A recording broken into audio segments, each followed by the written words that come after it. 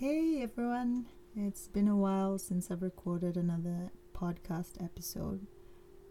Here in the UK, we're still in lockdown, and I think that's kind of messed with my creative process. Just trying to figure out how to exist, I guess, in these new normals that COVID-19 has brought for all of us. But one thing that the lockdown has brought me is my rediscovered love for reading. And so these next few episodes will be on a book that I found online.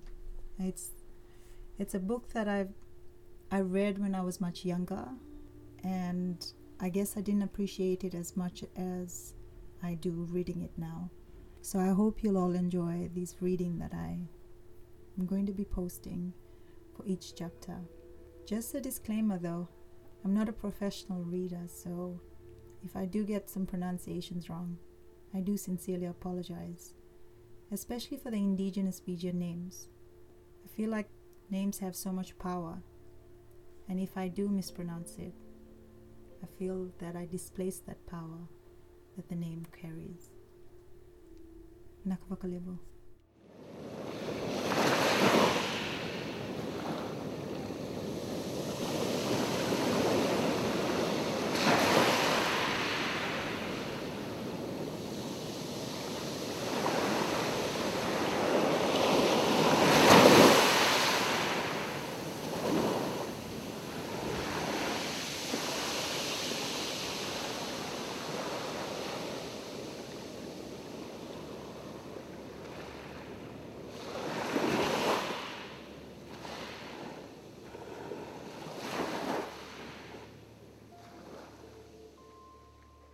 Ratu Sukuna, Soldier, Statesman, Man of Two Worlds, by Derek Scar. Forward. Ratusela Sukuna was the best equipped Fijian leader in the 20th century. He was born a chief of the royal house of Mbau. His grandfather was a cousin of Ratuseru Thakumbau, the Tuiviti, who with several other chiefs ceded Fiji to Great Britain. His mother was the eldest child of Tuinayau, the paramount chief of Lau, and as Vasulevu of Lau, his chiefly status was greatly enhanced.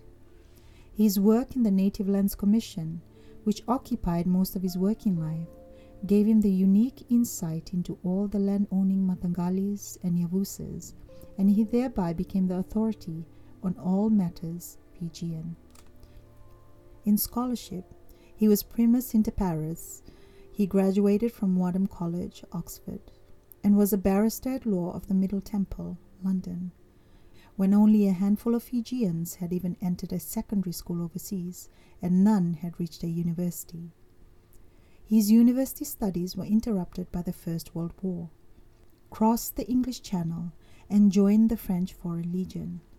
The citations for the award of Médaille Militaire would have qualified him for a Victoria Cross in the British Army, and it left no doubt that he was indeed a hero. A man of noble birth, a soldier of heroic deeds, and a scholar of a world-renowned university were the most enviable marks of the statesman he proved to be in his later career as a civil servant, a politician, and ultimately as the first Speaker of the Legislative Assembly. He has been described as a man of two cultures as, indeed, he was in fact the translator and intercessor in his life of these cultures. His diaries as District Commissioner for Lau spanned a period of intellectual incubation which later hatched a number of historic statutes when he was eventually recalled to headquarters. These statutes safeguarded the interests of the Fijians by providing a modified system of administration of their social, economic, and political life, which was codified in the Fijian Affairs Ordinance, the Native Lands Ordinance, the Native Land Trust Ordinance, and the Fijian Development Fund Ordinance. While his knowledge of these subjects were equal to none, he nevertheless maintained the common touch and left no stone unturned in consulting the people. He covered land as well as the sea with little difficulty. He was a great sailor and would spend days at the tiller of the little Tangi Maudhia, tracing the courses of his famous grandfather, Ratumara Kapewai, in the seas around Fiji. What has been described should be sufficient to explain why Ratu Sir Lalasukuna was such a charismatic leader, and yet the compendium of his qualities as a leader would not be complete if the fashion he first designed and wore in sandals and tailored sulu with pockets were not included. The time he spent in Oxford and France made him a connoisseur of wine and gastronome. Ratu Sir Lalasukuna was a complete paragon of leadership virtues. While I was closely related to him and got to know him very well, I never lost my reverence for him. My admiration for the man, like good wine, improves with the years. In this volume, his biographer, Dr. Derek Scarr, has successfully captured with admirable clarity the personality of this great man who did so much to bring Fiji into the 20th century.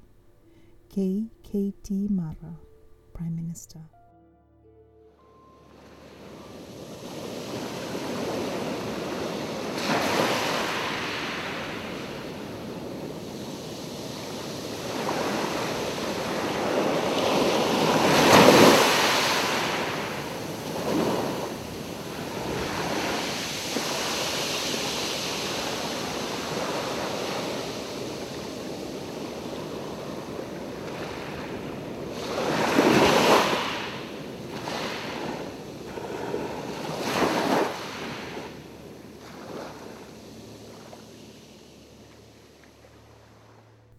In the early evening, Ngāi representatives called, went to a public dinner given by Sir Henry Scott, and then to a dance.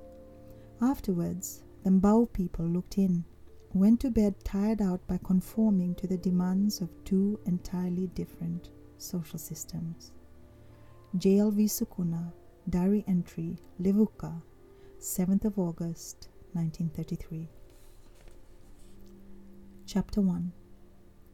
On the northern coast of Viti Levu, the biggest island of Fiji, one arm of the Pacific particularly intrudes into the land.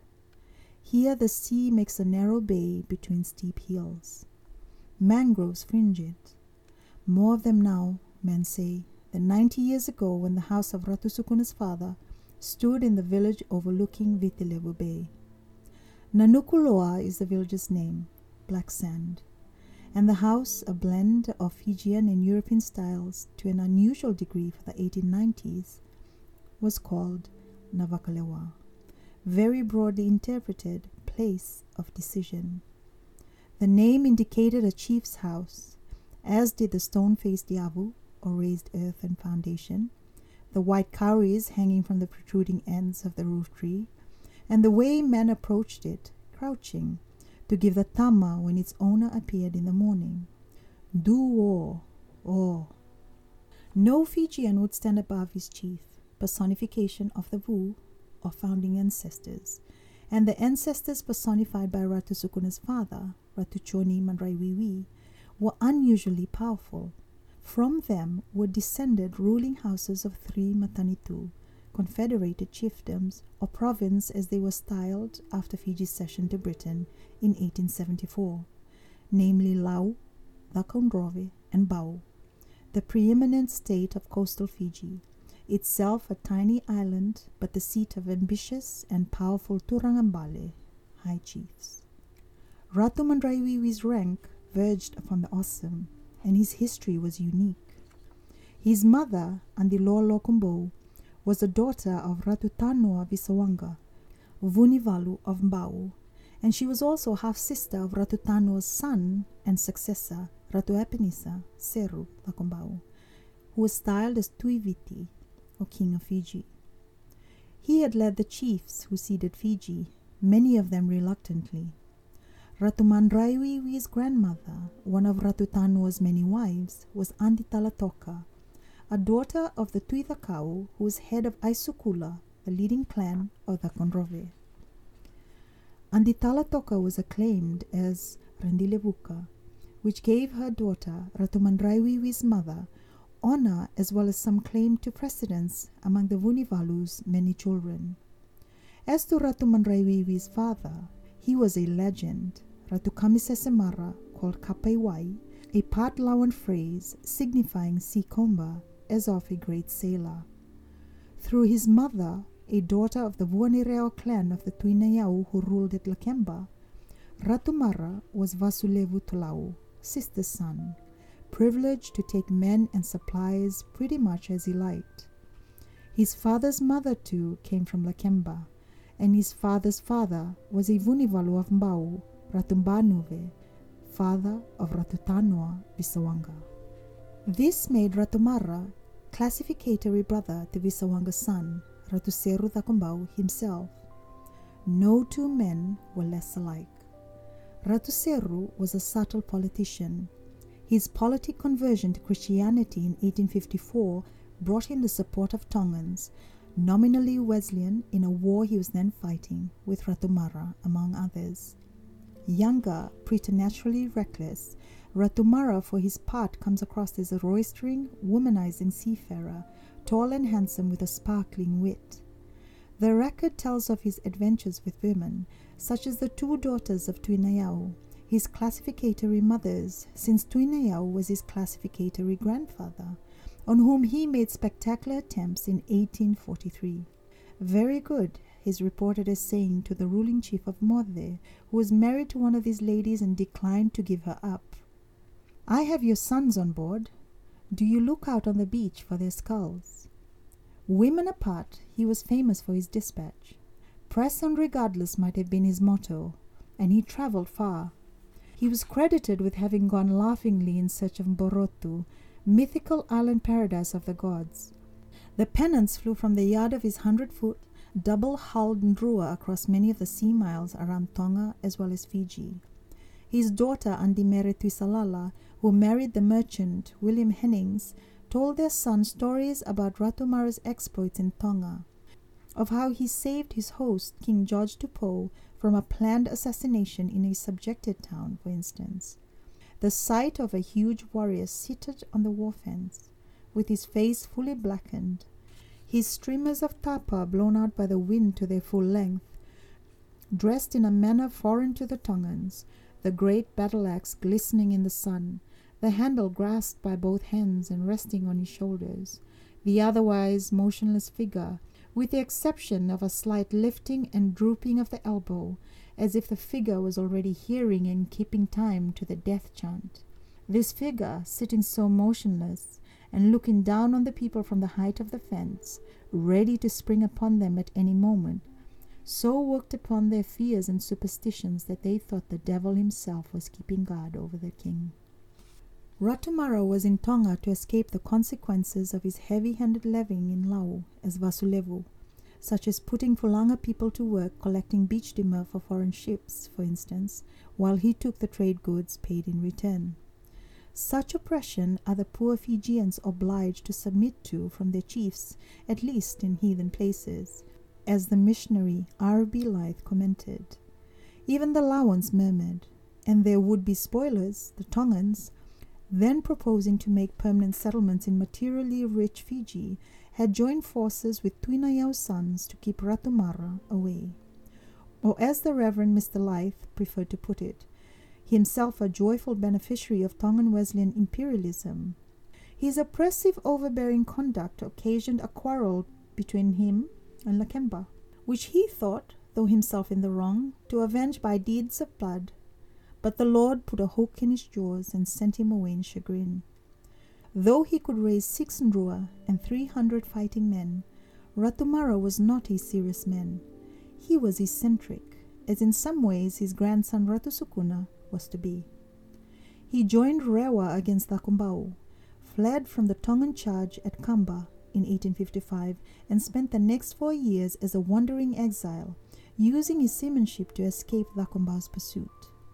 This gave him another nickname, Vana Aliali, vanishing mast.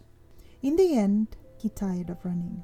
To profit from his kinship with the ruling chief of Nambukandra, he put in at this Ra town a few miles east along the coast from Nanukuloa. As he drank his yangona, Nambukandra recalls, Ratumara said he would not have it believed. He feared the Kumbau. He would go and confront the Vunivalu at Mbau.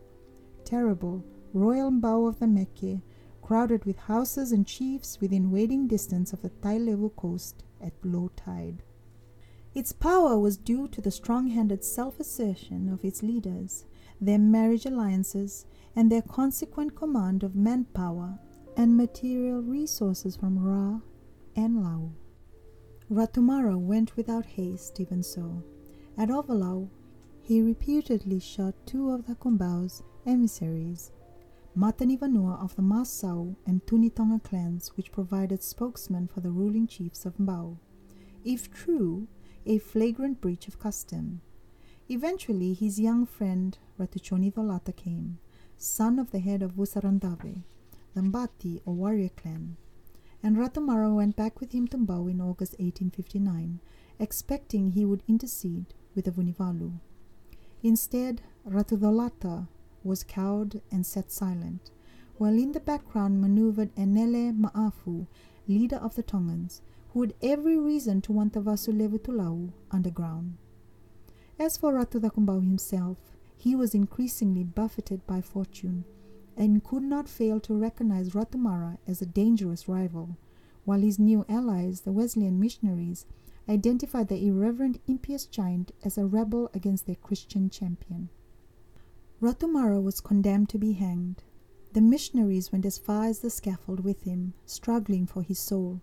He was insouciant to the end, according to Reverend Thomas Baker's diary. He seemed indifferent to death, though he politely expressed the hope that the Christian God would be kind to his spirit.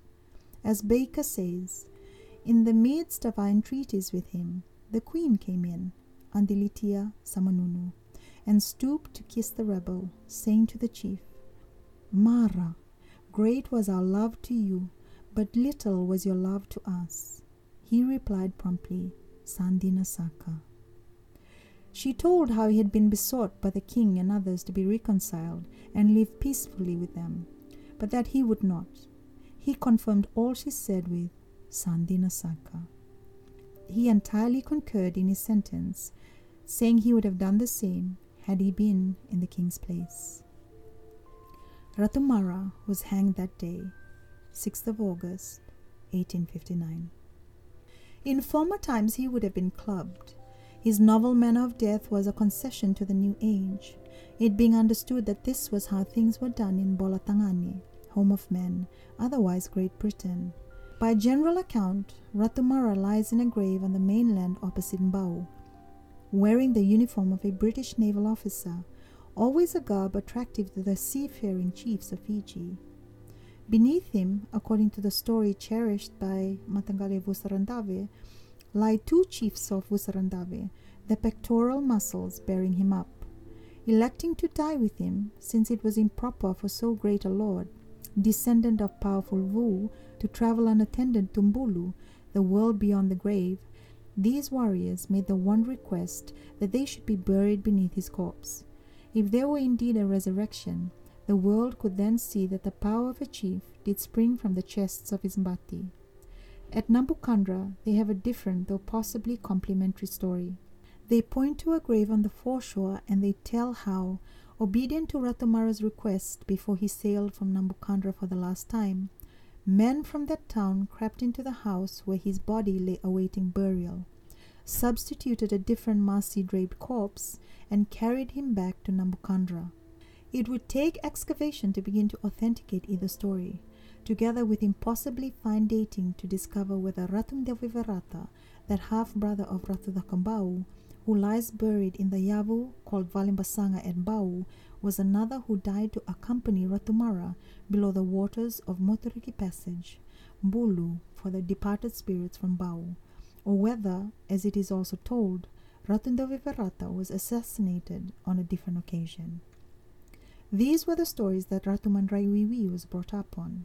He named his youngest son Doviverata, Choni Antonio Rambidi Doviverata, though the bearer was also known as Tom in New Zealand, where he was educated from schoolboy to medical man. This was easier to pronounce. Ratumandrai owed his name, a unique one, to his father. In bestowing it, Ratumara revealed his frame of mind on the eve of his execution. The son was a tiny baby when the father was hanged, and his birth having been announced, Ratumara, who was eating mandrai at the time, said, "Call him Mandrai Wiwi." Life had turned sour in Ratumara's mouth. It did so too for his son, to a lesser degree.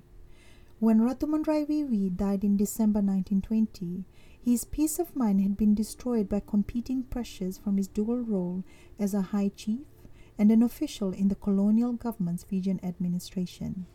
For much of his life he had been adept in both roles, though. He was perhaps the best example of the striking adaptability of the Fijians, a people for whom extreme violence had so lately been integral to their political culture.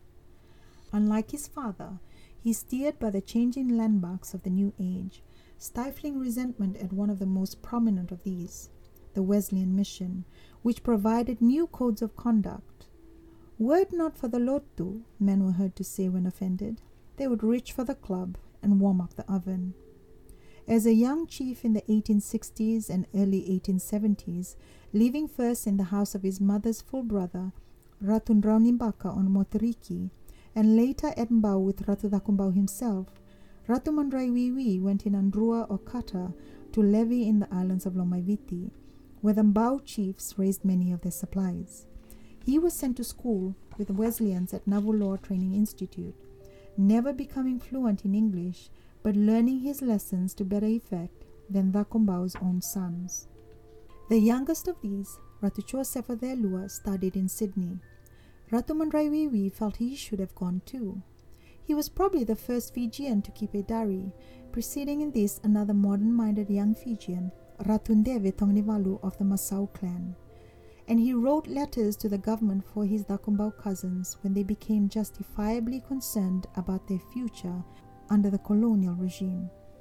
In times past, they had ranged over all coastal Fiji, levying tribute in the foundations of Navatani Tawake, Burekalo, or Temple of the Rokotu Mbau, leading spiritual chief of Mbau, long since suppressed by the Vunivalu or executive chief, were buried baskets of earth sent as tokens of submission from inland chiefdoms too. Now the Mbauans were virtually confined to their tiny island by the colonial government. It found Thakumbau's sons unsuitable for the administrative office that alone would have widened their opportunities, because they were not amenable to discipline, and they feared what would happen when their father's handsome pension would vanish with his death. Ratu Thakumbau died in February 1883, from his deathbed begging Ratu Mandrai Wiwi to take no vengeance on his cousins for his father's execution. The dying man said he regretted having killed Ratumara. Legends recount his disturbed dreams about the lack of leadership to be revealed by his own descendants, and the leading part to be played by Ratumaras in the affairs of Fiji. Thakumbau would be succeeded by his eldest son, Ratu Epeli Nalatikau. But the father said Ratu Nalatikau could never have the actual title Vunivalu because that had been given at session to the queen. Ratu Nalatikau never was installed. He lived a dissatisfied life as Rokotu Levu, often in danger of suspension from this government office for misdemeanor, while Ratu Mandrai Wiwi, who in former times would almost certainly have attempted to supersede him as ruler of Mbau, led an active career in the Fijian administration. He had entered this organization in April 1883. Through it, Fijians generally ran their own affairs, saved from plantation work by the native taxation system. They paid taxes in copra, sugarcane, cotton, tobacco, and food crops, which the government sold to the highest bidder among the European trading firms and refunded any surplus cash over and above the assessment to the producers. European stipendiary magistrates had no executive authority in Fijian affairs until 1913, when they were renamed provincial commissioners. Until then, the Fijian affairs were conducted under the direct oversight of the governor through his native commissioner, Talai, by Rokutui at the head of each province, down through Mbuli at the head of districts, with councils at both levels. The theory was that each division coincided with a political entity, and each head should be a man of rank within it, resistance resulted wherever this theory was not applied. Wherever, say, a more able individual was put over the head of men of rank, he was likely to find his house burnt around his ears, or he might die. So pointed and potent was the anger of the Vu at presumptuous people. Ratu Mandraiwiwi went first as a clerk into the audit office. In 1889, he was sent to Nanukuloa to govern the province of Ra as Vakatawa, or Governor's Commissioner, Ra having no single acknowledged ruling family of its own, and in 1896 he was formally installed as full Rokotui Ra, kneeling before the Talai to receive his staff of office while the Talai intoned, "Take with this staff authority to rule in the province of Ra. To the people over whom you are placed, be as a father. Lead them, teach them, feed them. Take heed not to oppress them, and in all your acts remember that strict and solemn account which you must one day render at the judgment seat of God." Ratu Sukuna's father was a model administrator, fully conscious that he was no ordinary Fijian, but one with a vision beyond the narrow run of district politics. A tall, spare, balding man, as stern within his household as outside. He was so careful of his people's welfare that they applauded him. His taxes flowed to Suva in the produce that kept Fijians actively and gainfully locked into the market economy. And though in his time Tuka broke out again, the syncretist millennial cult of man seeking to control new circumstances by invoking the power of old gods, he had none of the troubles encountered by his two predecessors in controlling the proud, turbulent Ra people. Dark-minded, he described them to the governor in his small clear hand.